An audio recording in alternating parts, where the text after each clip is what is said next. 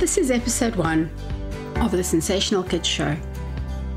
In this episode, I want to share a little bit about myself, my journey, and my passions, my reasons for doing a podcast. I have been a pediatric occupational therapist for over 20 years. I absolutely love being an OT. Quite often, parents initially bring their kids to see me because they may have some problems with their handwriting, or they may have difficulties playing or eating or sleeping because of sensory processing difficulties. And what I've noticed is that through occupational therapy, their core skills that we have been targeting improve. Their kids become better able to catch and throw a ball. They can kick a ball without falling over. They can do their laces now. Their handwriting is no longer illegible. Suddenly they can open their own biscuits and they become more independent and successful. Sometimes some of them are referred onwards and end up with a diagnosis. But for many of the kids I work with, they don't have a diagnosis. They don't qualify for a diagnosis. And yet these are the kids who are struggling either at school or at home with playing or writing, but the parents can't get answers, teachers can't get answers. And all they want is for their children to be happy, to thrive, to succeed. Parents want to connect with their kids and feel peace of mind that their kids will just be okay. Over the years of working with thousands of families, I've helped so many people. I have helped young women dealing with sensory processing difficulties while trying to maintain a normal life after years of trauma and childhood abuse. I've worked in areas so poor that we've had to use paper mache to make equipment, such as walking aids. And I've worked in areas where owning multiple homes and taking a private jet to holiday was the norm. I have 2 kids. They are amazing. They also have their own needs, their own strengths, their own difficulties. And something I've strived for over the years is to get them to be as independent as possible.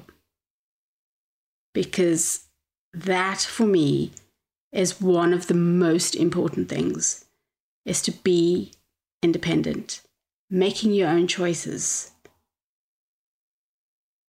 being able to do what you want when you want. Through my own chaotic parenting journey, I have accepted and come to terms with my boys, who between them were labeled as lazy or not clever enough. And yet they had between them diagnoses of autism, dyslexia, micropsia, sensory processing disorder. And what I've seen is that once we as parents can connect with our kids, once we can know and understand their goals, their abilities, who they are, they can achieve more than anyone may have imagined possible. I realized that success for my children comes from connecting, achieving, being able to navigate their way through life, reaching whatever small amount of independence they can. And success for me means being kind, giving back, engaging. It means my children, your children, being able to contribute to their community in whatever way they can, to achieve goals and be content. I think I've learned from all of my personal experiences that once I've connected with my husband, my friends, my family, and my kids, I was able to relax. I was able to enjoy my parenting journey, and I was able to feel content. Achievement is not just about getting the dreaded pen license or being rewarded for not missing a day of school. How ridiculous. For me, achievement really is about independence. It's about being able to tie your own shoelaces. It's about being able to read a bus map. It's about being able to know what to do in case of an emergency. And when your child's independence increases, you and your child can navigate your way through your own wonderful journey to success. Parenting kids who are not neurotypical is really quite hard, especially when their diagnosis is not obvious, especially when they don't fit one condition perfectly.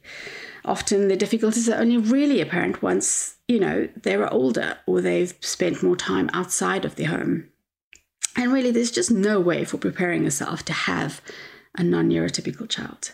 I mean, let's face it, there's no way for preparing yourself for having a child, right? As a first-time parent, quite often you might not pick up any anomalies or difficulties until your child is about 4.